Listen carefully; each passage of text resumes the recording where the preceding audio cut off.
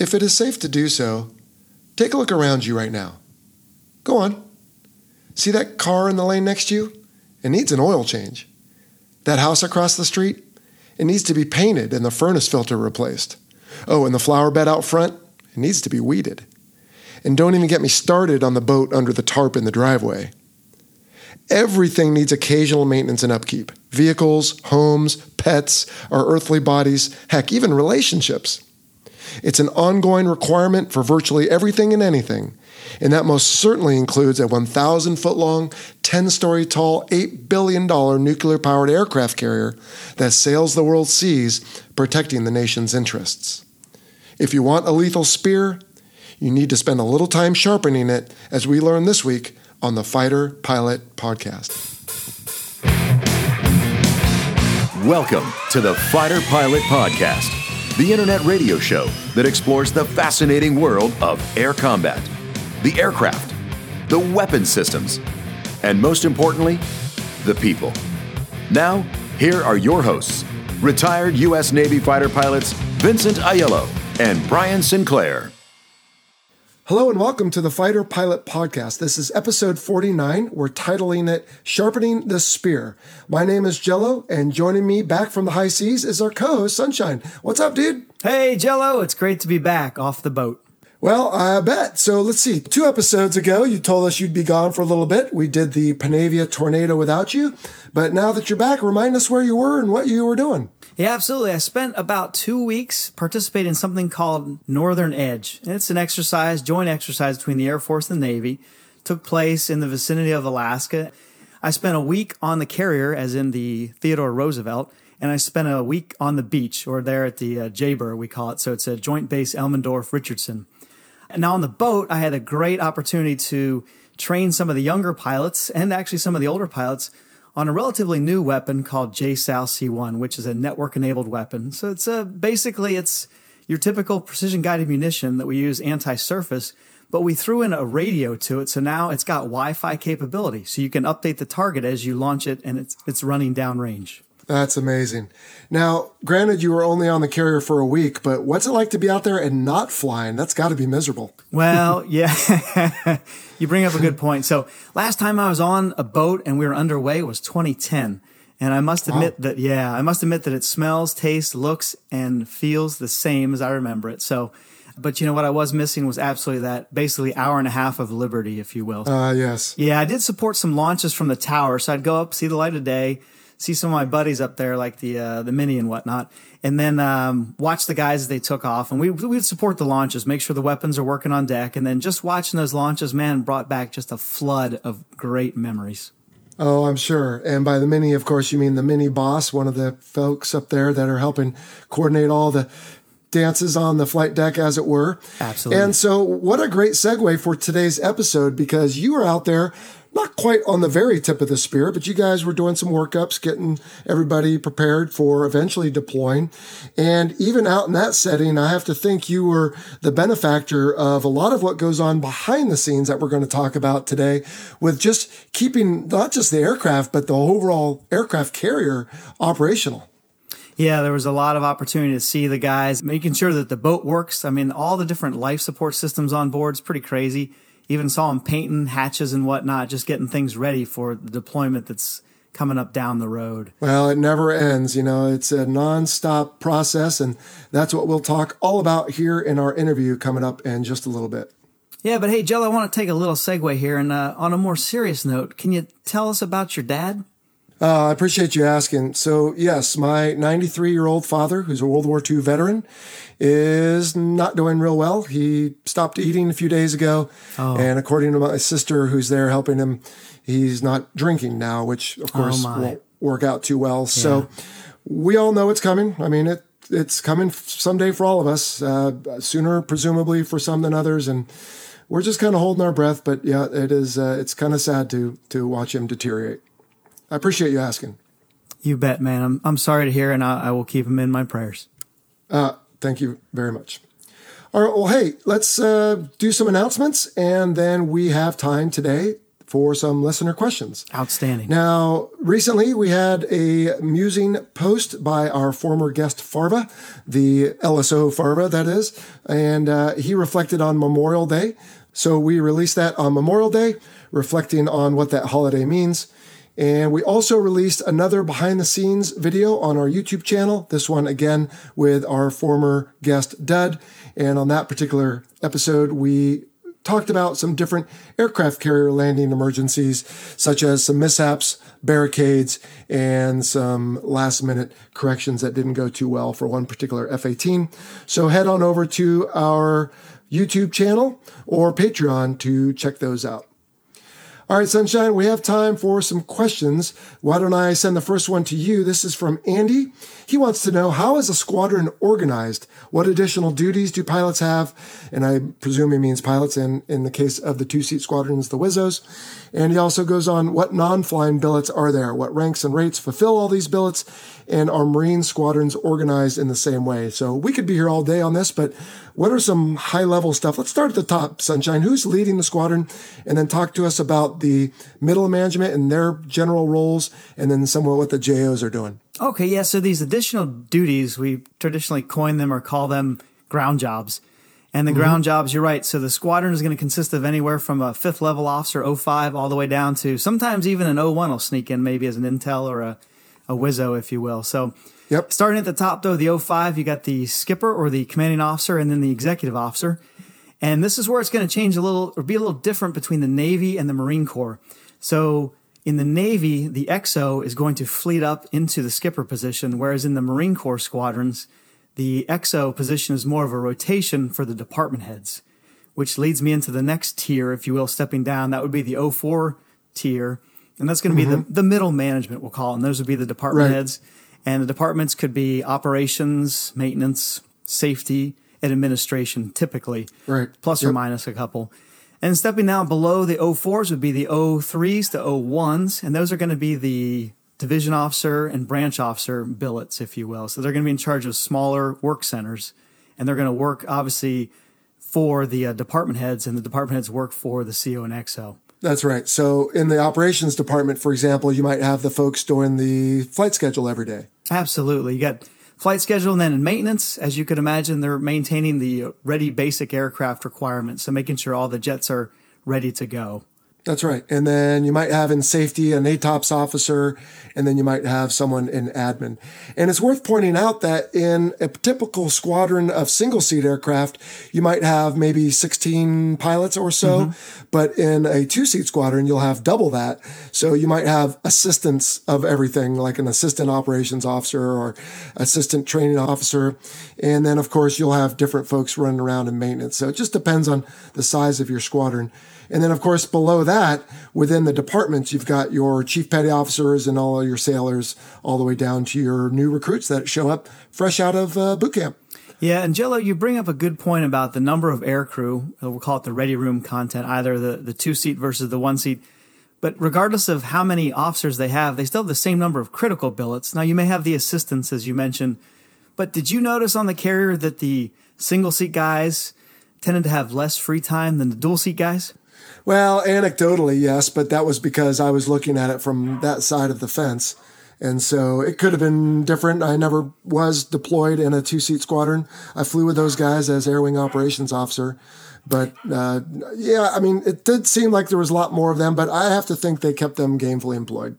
Oh, I agree, too. I think sometimes there's a perception, and people may ask, hey, as a single-seat versus two-seat, is it the same number of jobs? And I would say everyone is very gainfully employed in both squadrons. Yep, I agree. Good question, Andy. Cool. Okay, next one is from Alex. Alex asks, despite being part of a big team and having a live connection via data link to your fellows, as in fellow pilots, I guess fellow air crew, did you ever have a moment where you felt alone in your cockpit? Well, first off, Alex, I think it's worth pointing out that we don't always jump into the data link net. There's a bit of requirement for that on the card that you load up that you carry with you into the aircraft to make sure that you have the right cryptology and everything's ready to go. And so we don't always get into the net, as it's called. Now, Sunshine, I don't know about you, but for me, the loneliest, to Alex's point, that I ever was I decided it would be a good idea one time returning from a BFM det at Top Gun from Key West. Instead of going around the coast of Florida, I made a run for it. Went from Key West direct to Houston. Woohoo! And in the middle of the Gulf of Mexico, you're not talking to anyone. No. And I was flying by myself, and it was quiet for about 20 minutes. And I tell you, that was eerie because I thought, man, if I have a problem right now, I hope they come find me because so when I got to the next agency and could reach someone in Houston Center, it was kind of nice to hear them. So yeah, that was about the only time. But other than that, you generally always have a wingman to talk to or someone who's controlling you. But do you ever have anything like that? No, nothing of that kind of protracted time, I'd say. But for me, even just the night launches and also prior to recovery at night, the night marshal stack, even though I know there are guys above and below me, I kind of felt like I was on my own, just kind of setting up my cockpit for the final hurrah, which would be the landing. And also at the depot.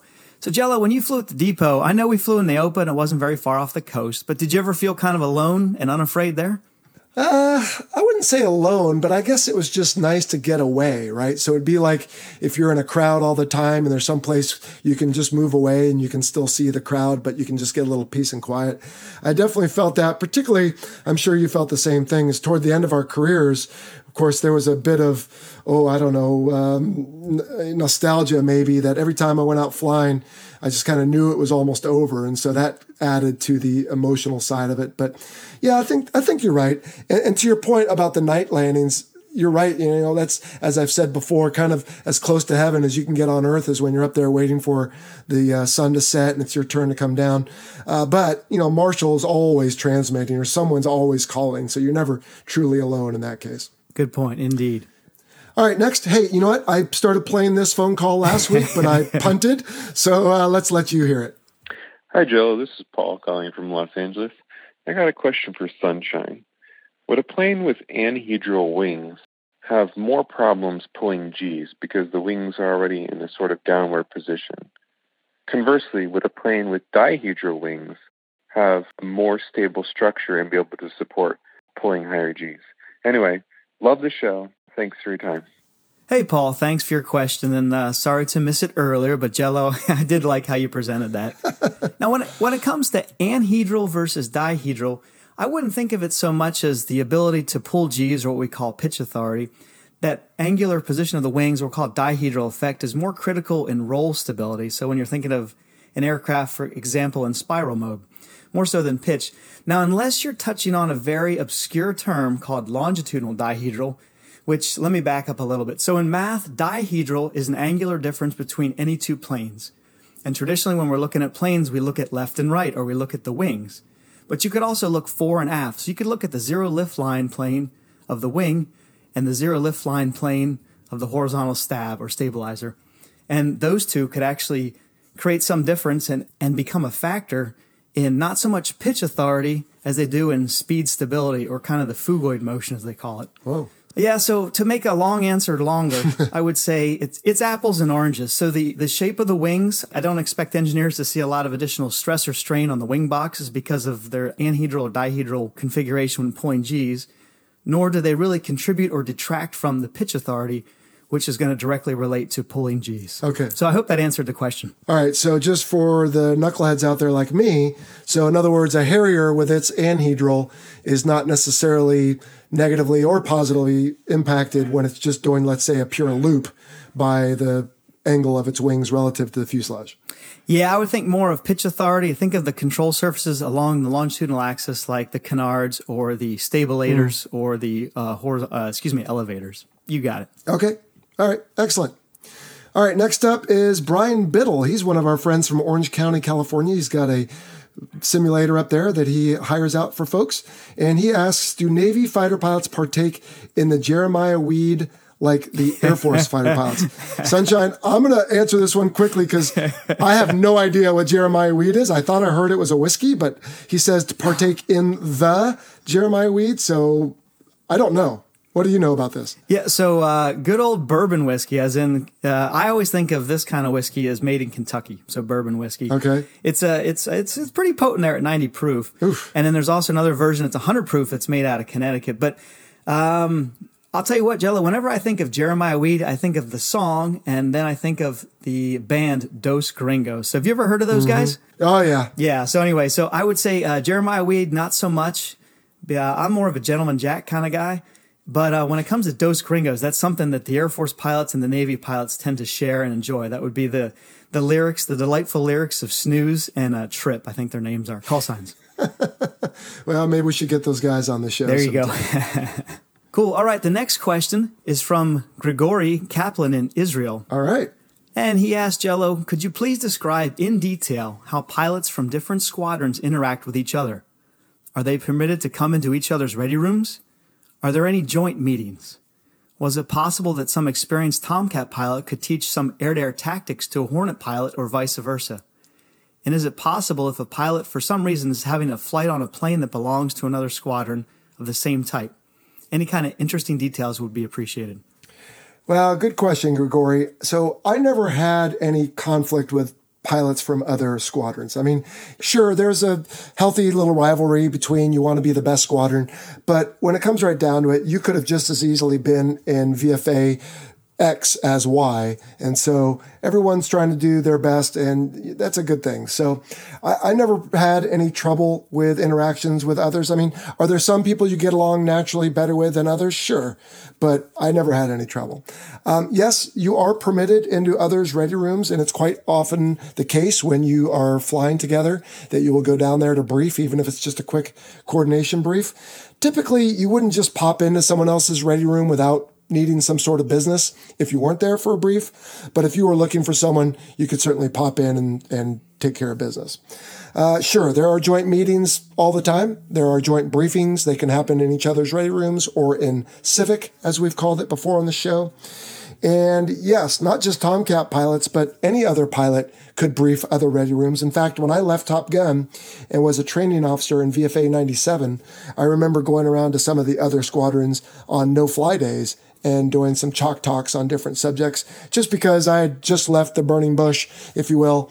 And so I was as fresh on that information as anyone would be. And so I was wanting to share that with the fleet. That's the whole point of Top Gun. And lastly there, Sunshine, I can remember maybe once or twice in my career, someone from, let's say, VFA 82 flying a VFA 86 jet back when we both flew Charlies on the John F. Kennedy or George Washington in the late 90s. But generally that wasn't the case. It was only if one squadron maybe was really on its heels maintenance-wise, or if what's called a red stripe comes out where it downs all of one particular lot of jets. And so for whatever reason, your squadron, your sister squadron, let's say, wasn't able to fly, but you wanted to keep them proficient in the day or two while that red stripe was being taken care of. You might help each other out then, but I think that was pretty rare. Sunshine, what do you got to add to all that? Nah, pretty much same experience. I agree with you. I would almost think of on the carrier, someone else's ready rooms as your friend's house, right? So you can drop in, say hi, but you gotta, usually you have a reason and you don't hang out too long, but it's all, like you said earlier, right? We're all on the same team. So that's right. Not that big. Yeah, you don't just pop into their living room and kick your feet What's up? Yeah. There's a little bit of decorum involved. Yeah, exactly. That's right. All right. So last question for today, Sunshine, I'll put it to you. It's from Emory at the University of Central Florida.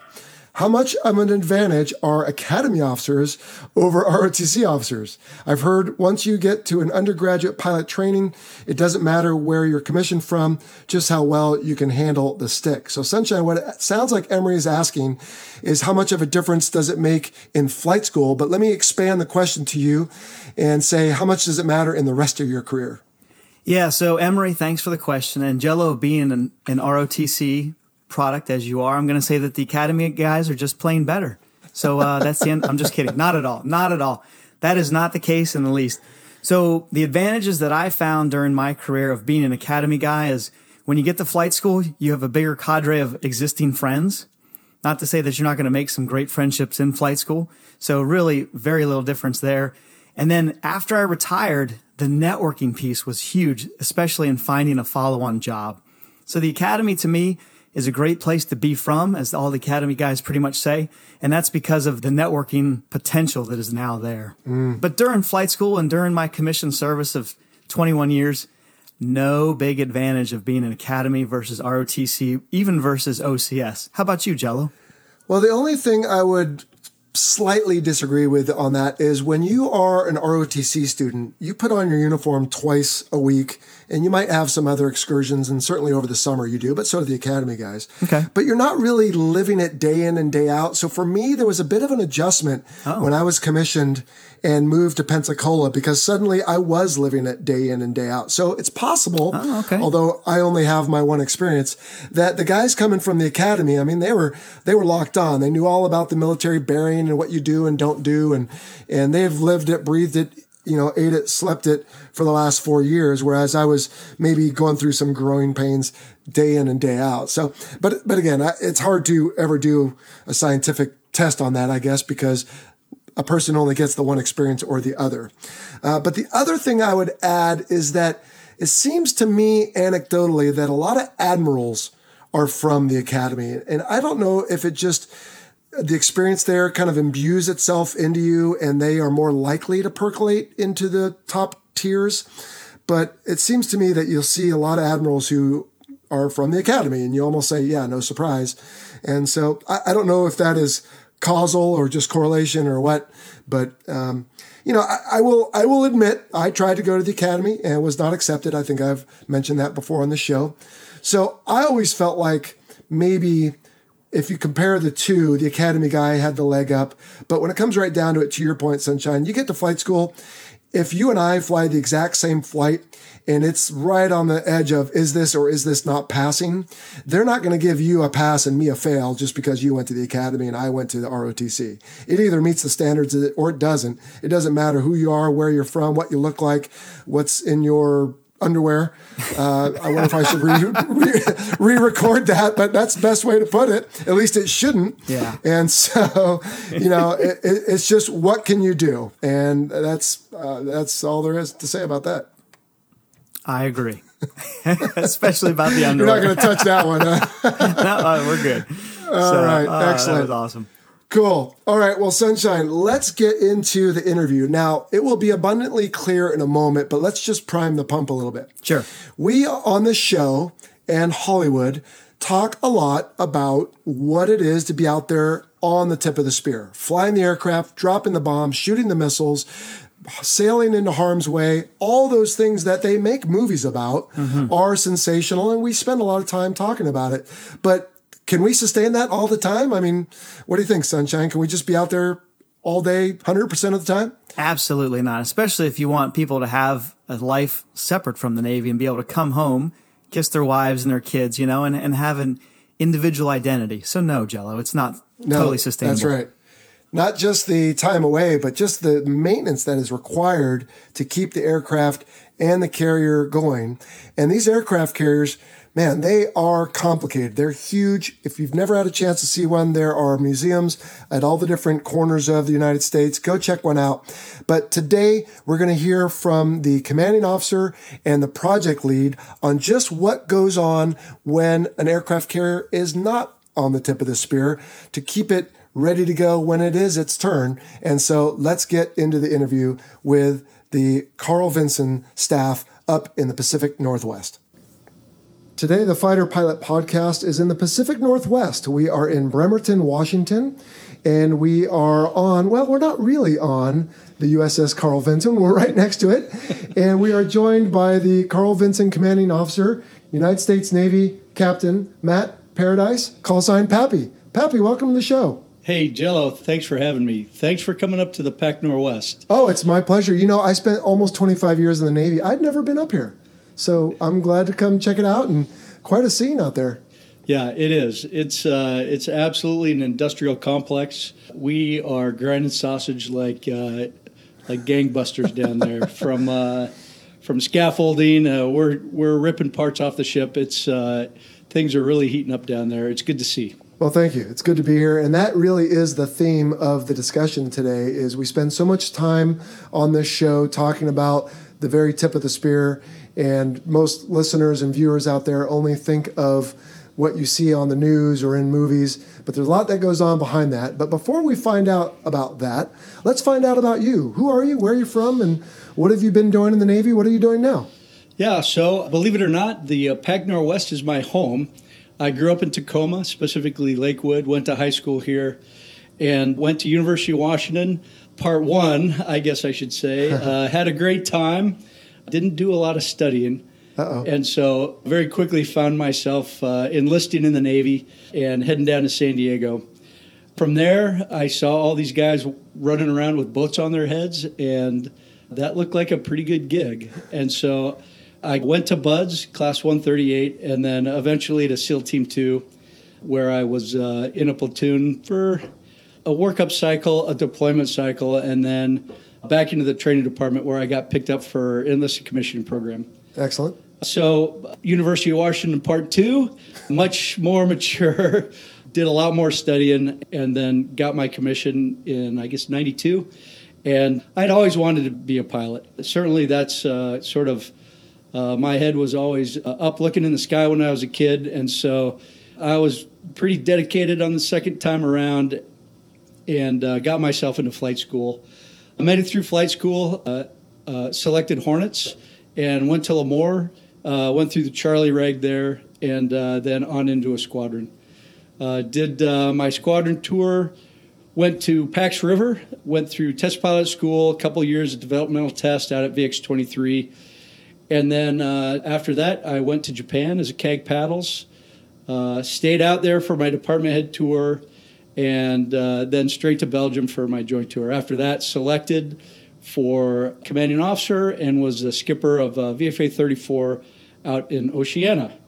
And so after that tour, selected nuclear power, took a long time learning about neutrons and all the technical aspects of nuclear power, and then fast forward an XO tour, a deep draft tour, here I am as commanding officer of Carl Vinson. And what an honor that must be.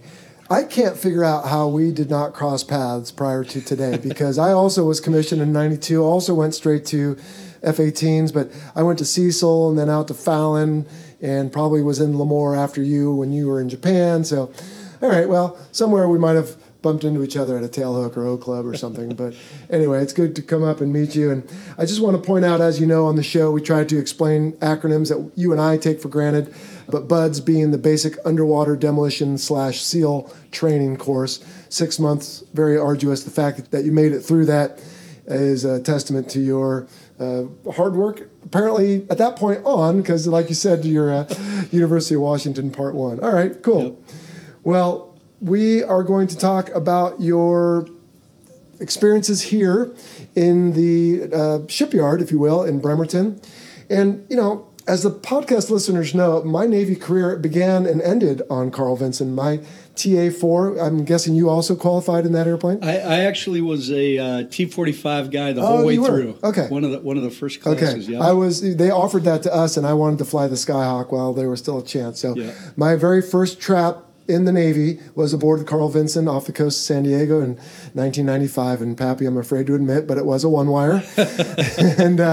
And then at the end of 2016, another Pappy, who was the XO at the time, he allowed me, as did the rest of the ship's leadership, to hold my retirement ceremony on Carl Vinson. And so I have an affinity for the ship, but I never deployed on it. Yeah. And I'm wondering what's happened with the ship and what's it been up to since then? Well, I can tell you 2018 was a busy year. Okay. We spent, I think, 193 days away at sea. That included a 3-month deployment. During that deployment, we went to Vietnam, first aircraft carrier to pull into Vietnam for over 40 years. Wow. That was pretty exciting.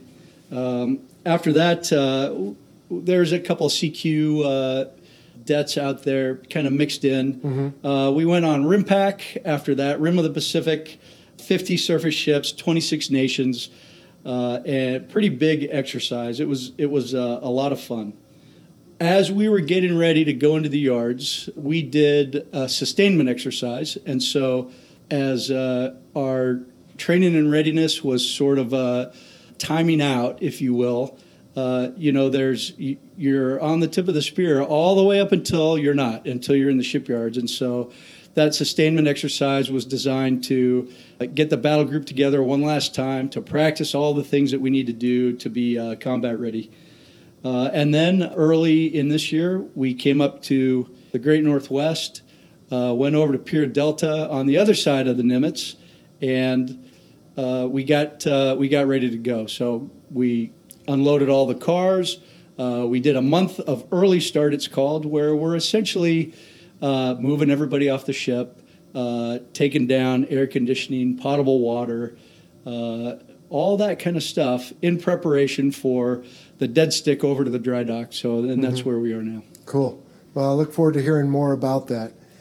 Now, the typical air show attendee, he enjoys the performances by, let's say, the Blue Angels and the Thunderbirds, and I'm guessing most of them never really think about what goes on behind the scenes. I mean, you see the 6 airplanes and all the noise and the pilots, but behind that, as you know, as a former commanding officer of a squadron, are all the maintenance personnel and all the other support personnel that make it happen.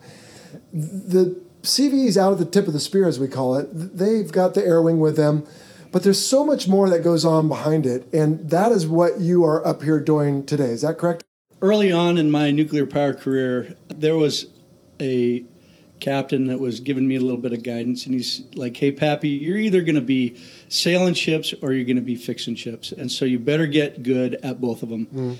And so in the normal life cycle of an aircraft carrier, there is an amount of time that we spend maintaining the ship and certainly upgrading the ship.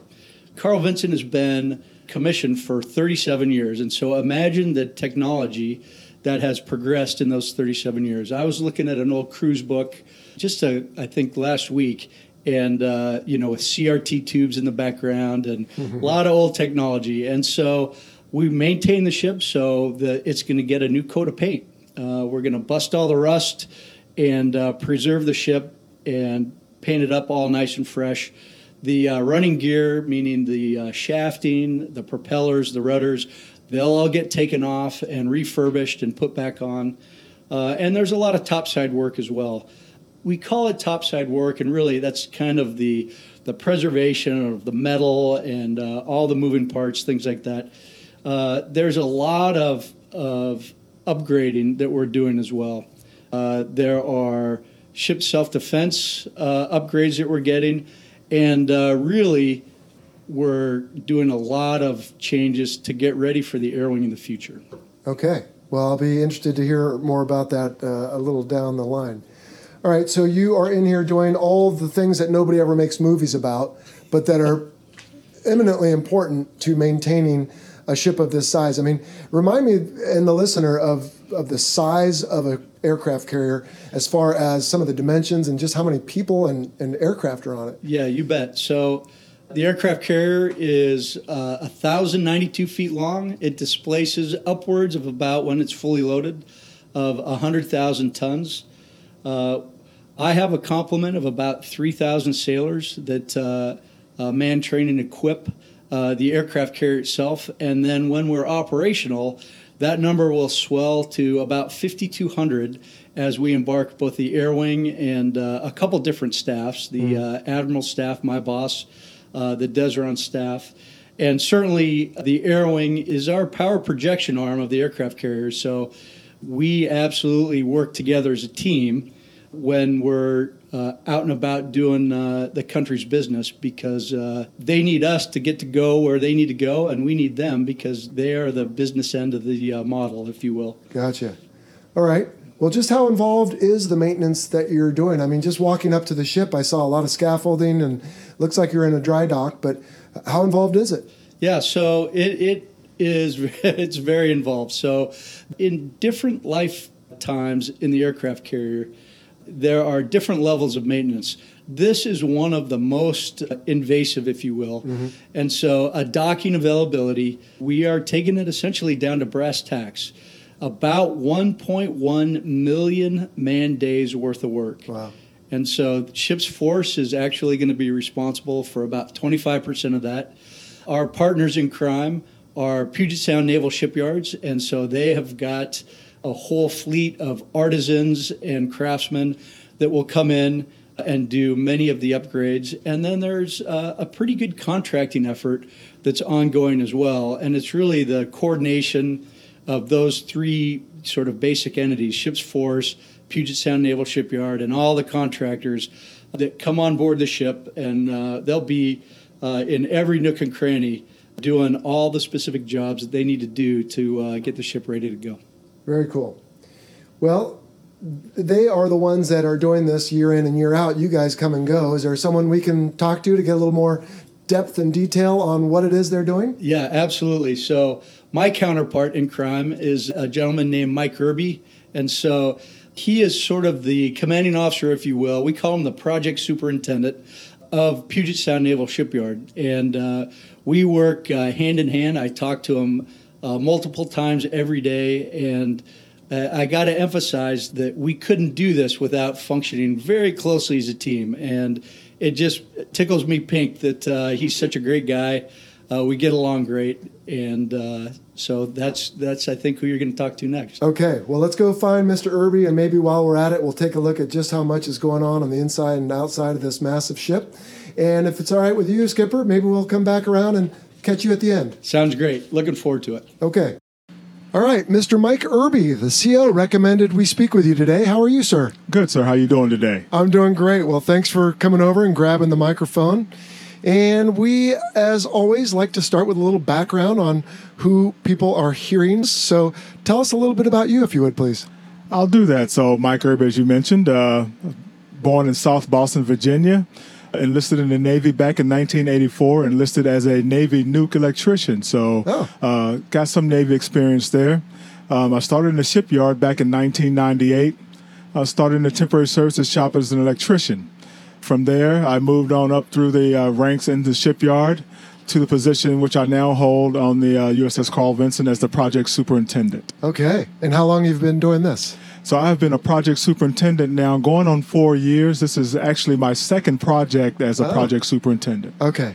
And did you say South Boston, Virginia? South Boston, Virginia. I know not of a the Boston, Massachusetts. Not that Boston. So right. It's a little town in southern Virginia. All right. Yeah, about 20 miles from the North Carolina border. Okay. Excellent. And how long did you spend on active duty?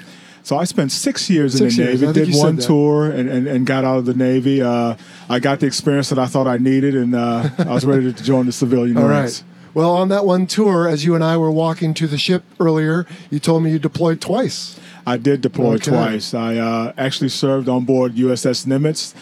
Did my 4 years at sea on Nimitz with two right. actually tours there. I also did 2 tours. My guess is yours were before mine. So at any rate, we won't spend too much time comparing notes on that. But the Nimitz is parked right next to us here. Yes, next door. Okay. She just completed a maintenance availability as well, All similar right. to the one which we're currently undergoing on Carl Vinson. Cool. And speaking of that, this is not the Carl Vinson's first time being supported by the Puget Sound Naval Shipyard. Is that correct? That is correct. It is not. We have been supporting Carl Vinson in one way, shape, or form since 1990, actually. Okay. And in what different types of support can you provide generally? So we provide modernization support, we provide maintenance support, and general upkeeps as the ship arrives in home port. We provide any type of emergent work which she may need as well. Okay. So it's not just what we're going through now, but let's touch base on that a little bit. What is the scope of work, if you will, or what all is being done? I mean, just walking in here, I see scaffolding everywhere. The ship is in dry dock, so it's as dry as can be, and it looks quite extensive from my point of view. So it is quite extensive. So during this availability, we will undergo scheduled periodic maintenance on major components like rudders, shafts, and tanks. We'll upgrade crew living spaces. The ship will undergo preservation to its hull. We'll upgrade the combat systems suite and prepare to support the air wing of the future as well. The planned work package for Carl Vinson is expected to include more than 1.1 million man-days of work by the maintenance team, which consists of Puget Sound Naval Shipyard and Intermediate Maintenance Facility, Ship's Force, and various other contractors and alteration installation teams. It's a massive undertaking, I guess. but we're the right team for the job as we are the maintenance professionals, and we have a solid plan to succeed. Teamwork among the members of PSNS and IMF and the ship is critical, both for the success of the work and the safety of everyone involved. And safety is paramount to our organization. Sure. So this teamwork includes over 630,000 man-days of work performed by the shipyard team, 250,000 man-days of work performed by Ship's Force, and over 255,000 man days of work performed by contractors and other maintenance providers. I mean, these are a lot of big numbers. I mean, I think it suffices to say we have a lot of people all working very hard for a long period of time. And in the end, correct me if I'm wrong, Mike, the carrier is going to be almost as good as new, arguably better, perhaps. Yeah, I would say better. So by the end of this project, virtually every nook and cranny on Carl Vinson will be updated and ready for the ship's next mission. So among some of the larger efforts which we'll do will be, I talked about the preservation efforts. So we're preserving over 75 tanks on the ship. We'll be painting and refurbishing more than 700 spaces shipboard.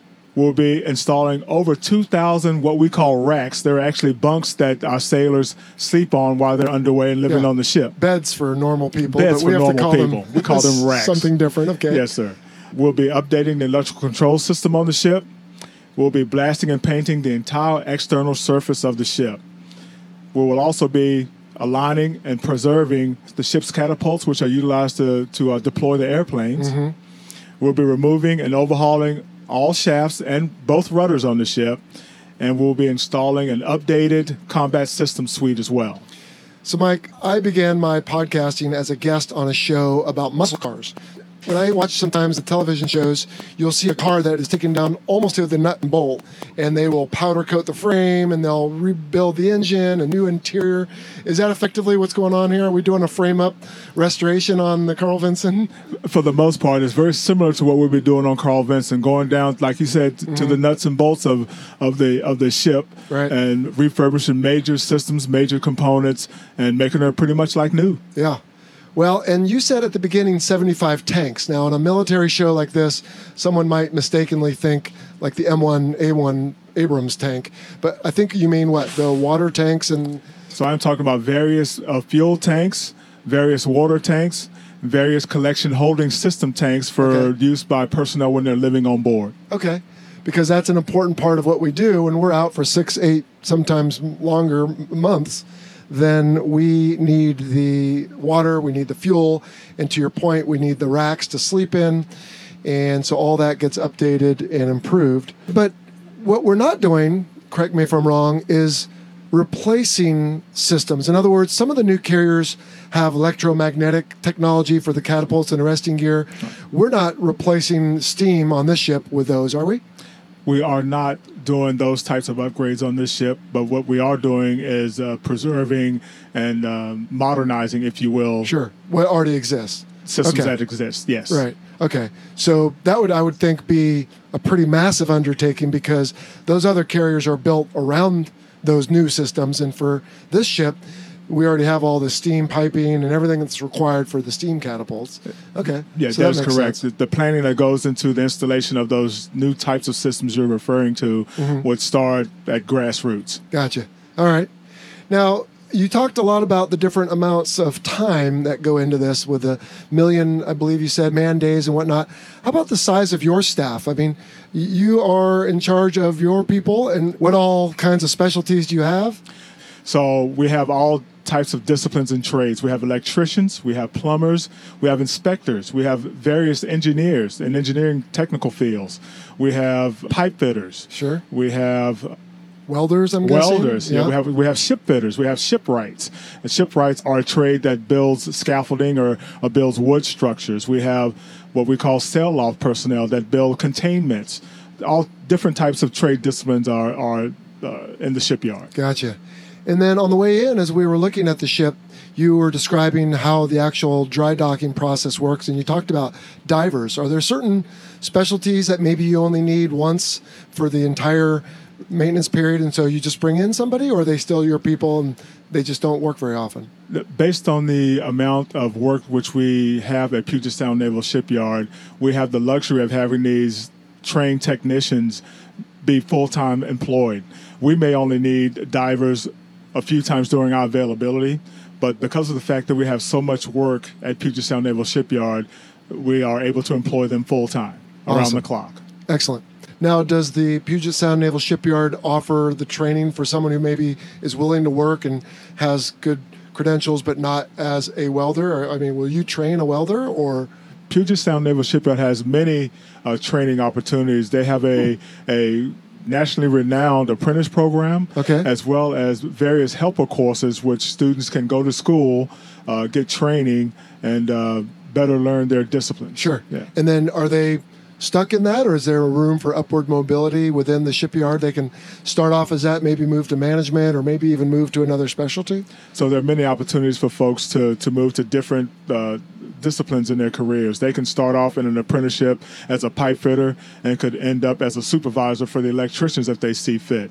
Of course, it's highly suggested that if the investment is made as a pipe fitter, that we would want you to be a pipe fitter, of course, but if that's what you wanted to do. Right. But there are many opportunities for folks to come from a lower level mechanic to rise to the ranks of management like I have. Right. That's where I started, actually. Okay, excellent.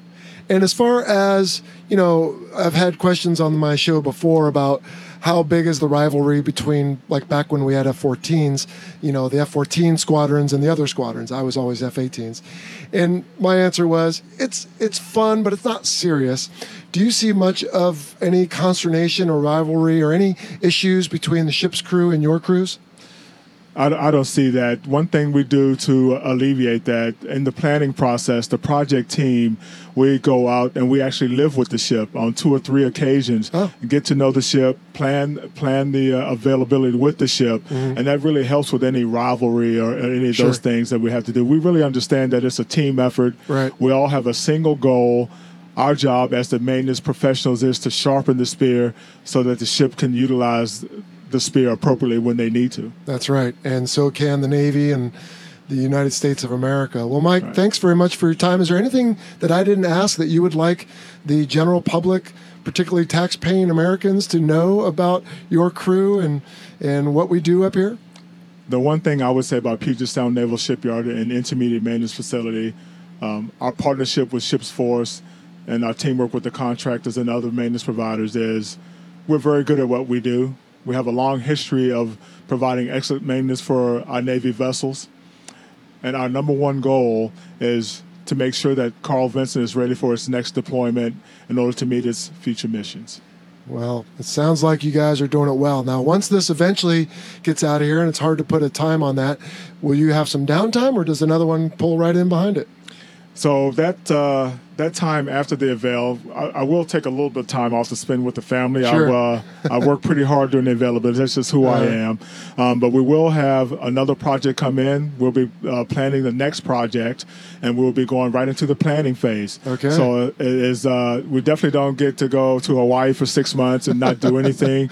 We stay at it. Like I said, we're maintenance professionals, and this is what we do for a living. Well, you do it well, and you are a national asset. I mean, we could not go do, like you said so eloquently, what we do out at the tip of the spear if you don't spend some time sharpening it. So, Mike, thanks very much for your time. I've really learned a lot, and I hope the listener has too. All right, thanks for having me. You're welcome. All right, Skipper, well, we're back, and boy, you were right. Mr. Mike Irby is a great guy, but also it was just amazing to take a walk around this gargantuan vessel and just marvel at the technology. I mean, it makes you proud. A giant ship made out of steel that floats, that still boggles my mind. You would think the thing would sink being made out of steel, but the size of the screws or propellers, just the size of the hull that I've never seen after 25 years in 5 deployments, never seen it in dry dock. That was pretty impressive, and I'm just amazed at the extensive work being performed.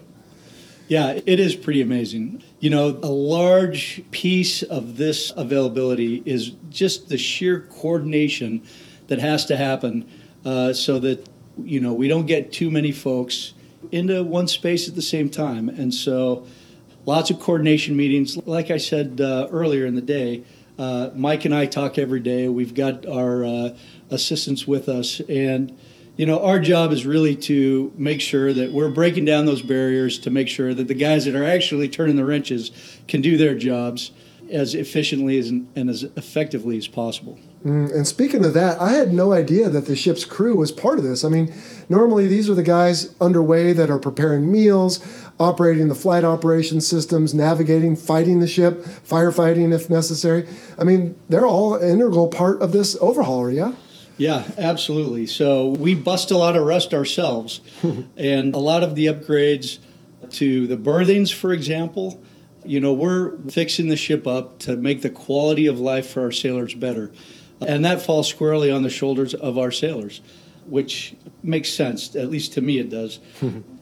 We do everything from valve maintenance to tank work. We partition the entire crew up into teams, and we will have a door team whose only responsibility is to find all the doors that are broken and take them off the ship, get them over to a barge to rehab them, and then put them back on.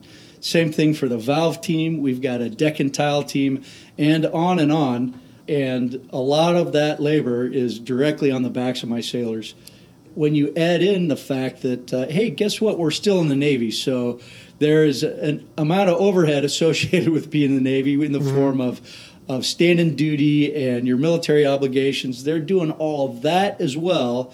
And when we get back to doing the nation's business here at the end of the availability, they still have to be trained and ready to go. And so a lot of what we plan out as well is how to get those guys to the next school, to the next training, to EAD, to another aircraft carrier, so their skills don't atrophy to the point where, we're starting from ground zero. So it is absolutely a large effort for the crew to make sure that they get done in and out of the shipyard, and we're still able to operate the ship. And it's so important because, like you said, you're really almost wearing two hats. You're repairing the vessel and refurbishing and upgrading it, but you're also, like you said, keeping your own spear sharp, so to speak, as far as whatever specialty you might have. So I can see where this can be a arguably difficult time for the crew because there's so much going on, and it's not necessarily what people join the Navy to do, but it's still eminently important. Yeah, absolutely. And the morale in the shipyard is always tough. I'll be honest with you. The young men and women that we have on the ship, they join the Navy. They want to go see the world. They want to get out on deployment and go do all those great things you get to do on deployment, and yet they find themselves here. And so we pay particular attention to that. Really what I view my job as creating the conditions so that my sailors can succeed. Sure. So, my contract with them is they get to work on time. We keep them gainfully employed and not sitting around. And then when it's time to knock off, we knock off, and then they can go. Young crew, maybe average 20, 22, maybe 23 years old. And so when they're out and about in town, they can do 22 or 23-year-old type of activities. Right. And some of them are maybe not the best for their career. And so the other thing we try very hard to do is we try to provide many, many different opportunities to go do all the great things that are out here in the Pacific Northwest. We have a couple vans. We take folks hiking. We have community relation events. There's a great MWR program that affords them the opportunity to go to a Seahawks game or a Mariners game and to see all the great things there are to do in Seattle and Tacoma and here in Bremerton. And so, it's tough, but so far the crew is doing an absolutely outstanding job. I'm super proud of them. Fantastic. Yeah, did I hear correctly? Are you training to climb a particular mountain nearby or something? Yeah, you bet. So, if you get up here in this part of the world on a clear day, you can't help but notice Mount Rainier. Mm-hmm. And I climbed that mountain when I was 16 for the first time. Oh, wow. And I've been up it, I guess, a half a dozen times since then, once with my platoon in SEAL Team 2.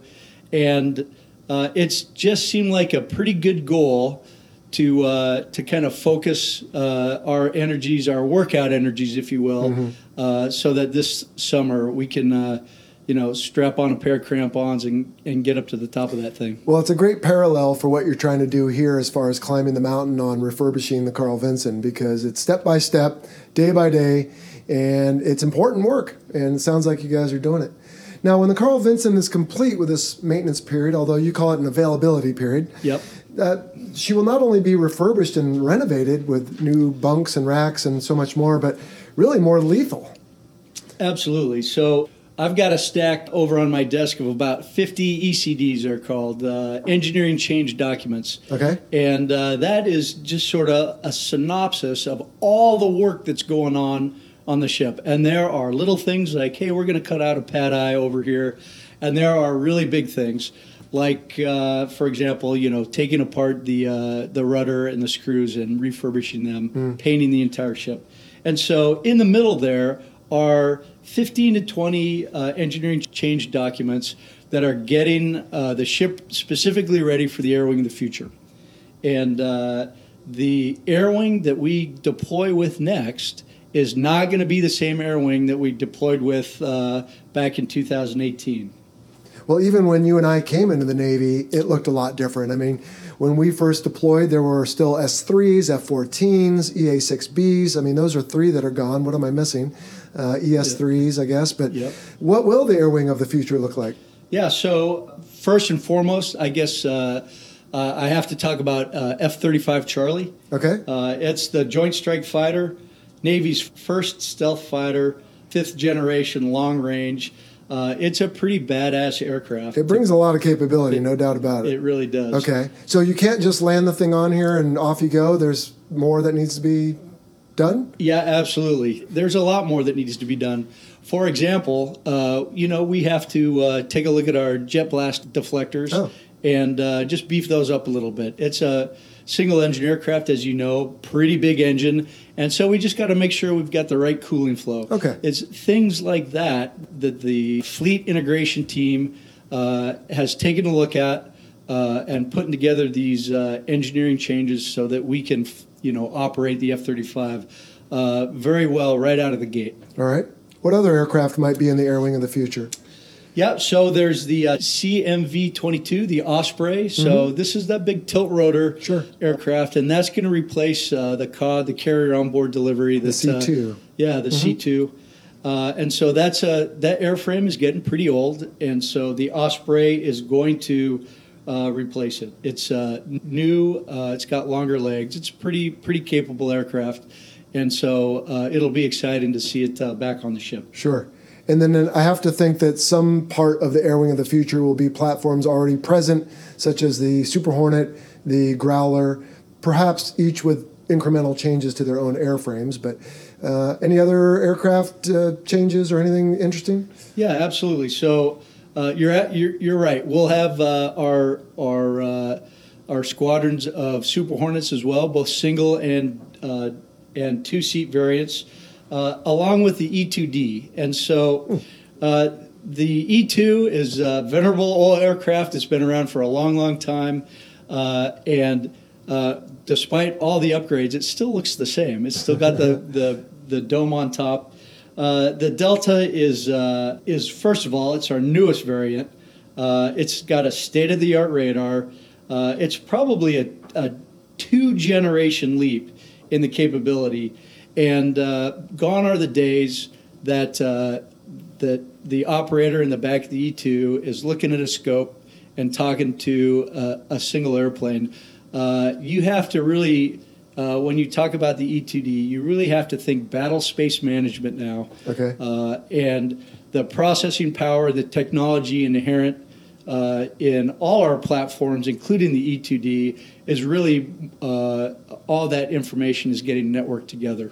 That's amazing. So not only will the Carl Vinson be more lethal and refurbished and more effective, but so will the embarked air wing, and that's going to be quite a formidable force when it deploys. Yeah, absolutely. In my humble opinion, I think when Carl Vinson reconstitutes the air wing, then we'll go on deployment. It will literally be the most lethal aircraft carrier and air wing team that's ever deployed.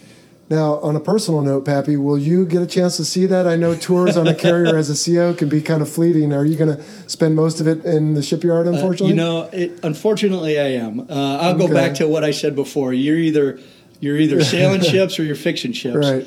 I got some great sea time out on the front side. Rim pack was an absolutely great experience. Susdex, all the CQs, watching all the new guys carrier qualify is actually very enjoyable. Good. It really is.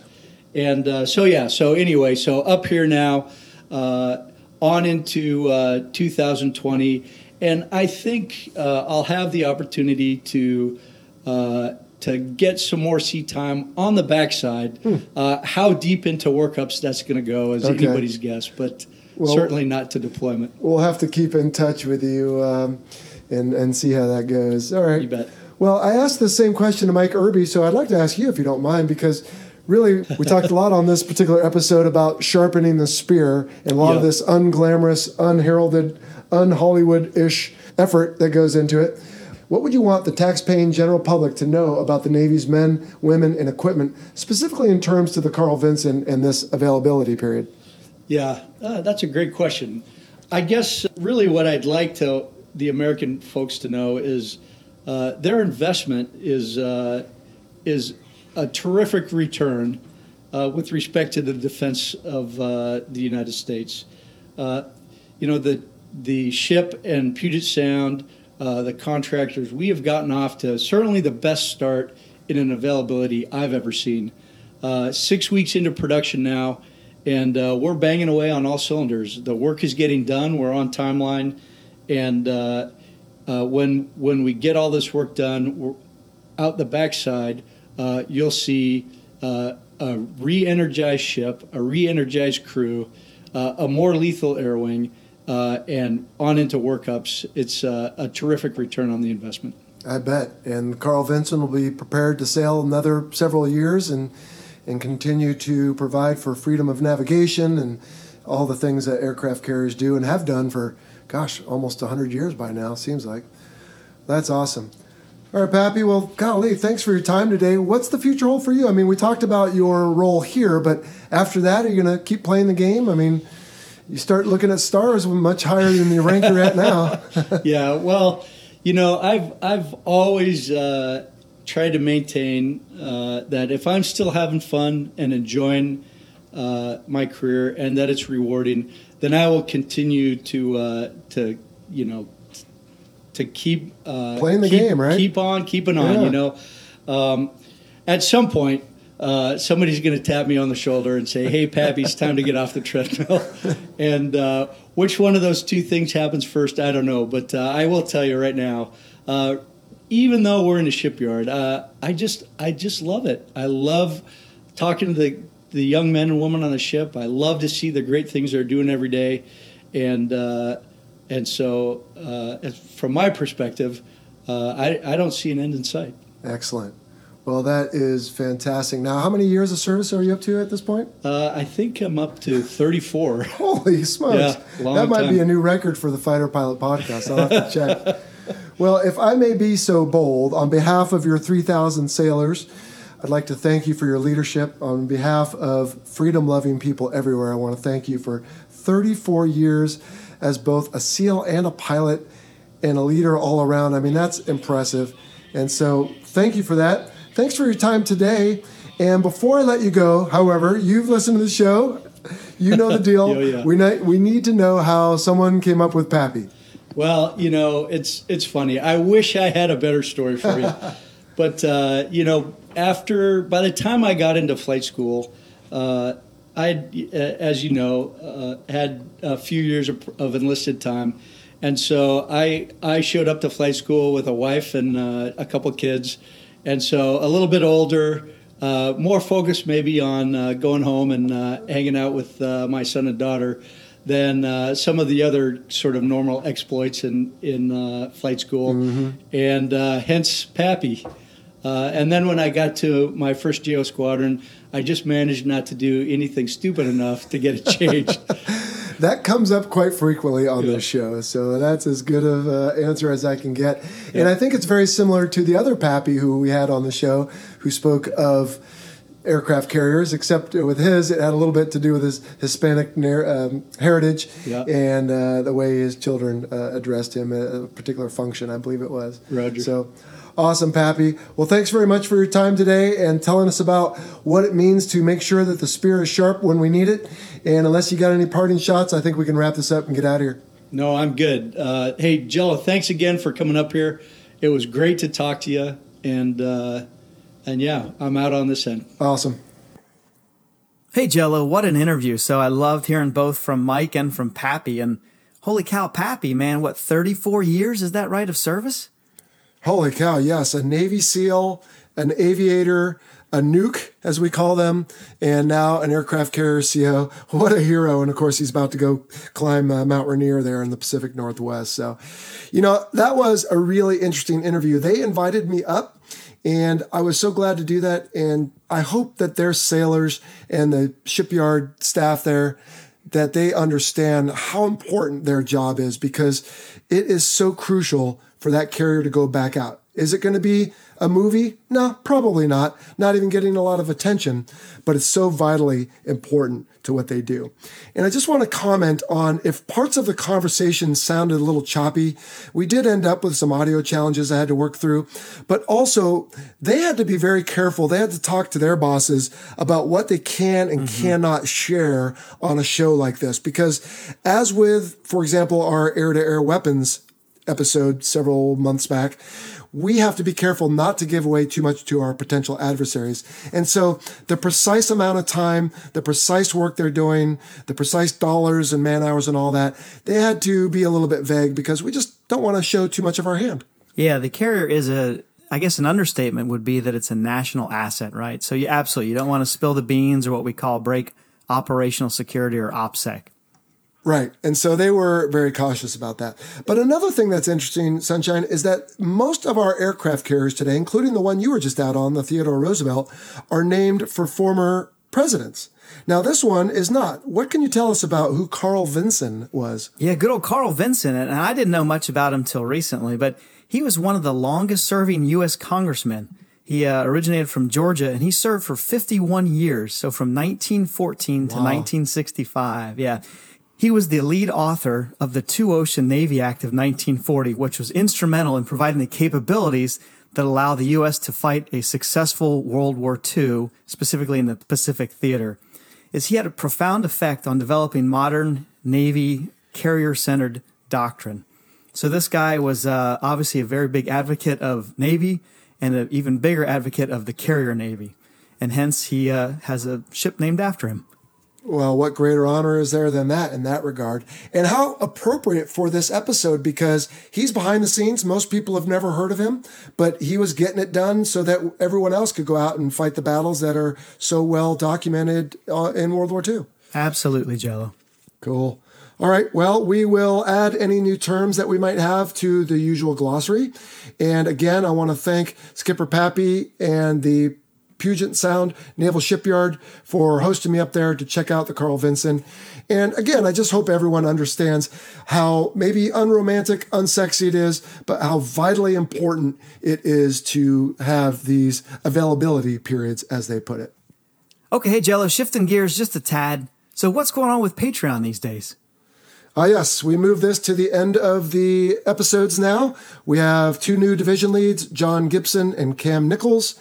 We have new strike lead, Joseph Penny, and new mission commander, Mark Avent, and a new air boss, that's David Fine. Now, Sunshine, the mission commanders and air bosses, as you may know, have one of their perks being a 30-minute either Skype or telephone conversation with me. And in future months, what we might do is get you on the horn with these guys as well. I would love to. And yeah, I had a chance to talk with one of our air bosses, Jimmy, the other day, and he was really cool. He's an enthusiastic dude. He was in some special warfare stuff earlier in his life, but he says he listens to the show with his 9-year-old son. So they're not expecting this, but I just wanted to give a shout out to Jude, who also listens to the show. Jude, thanks for being a Fighter Pilot Podcast listener, and I hope you grow up and serve your country someday like your dear old dad and your friends here on the podcast.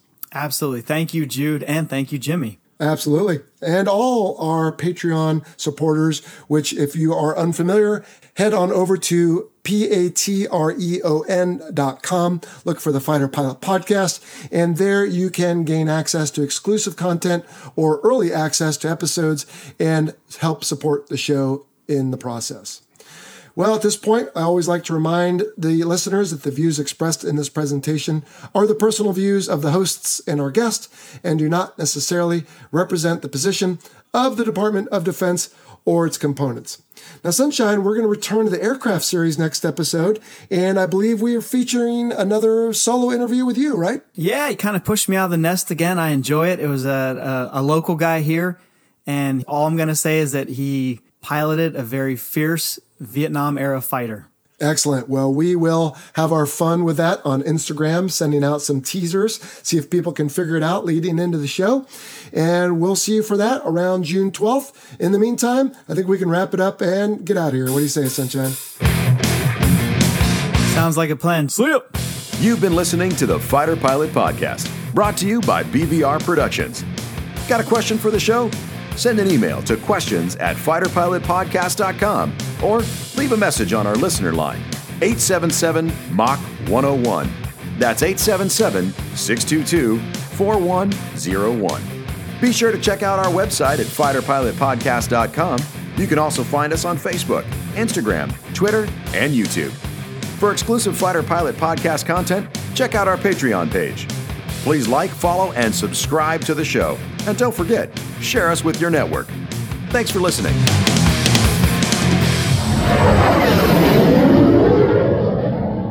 I love the underwear comment. I hope you keep it. I probably will, just for fun. Oh, that's awesome. Okay.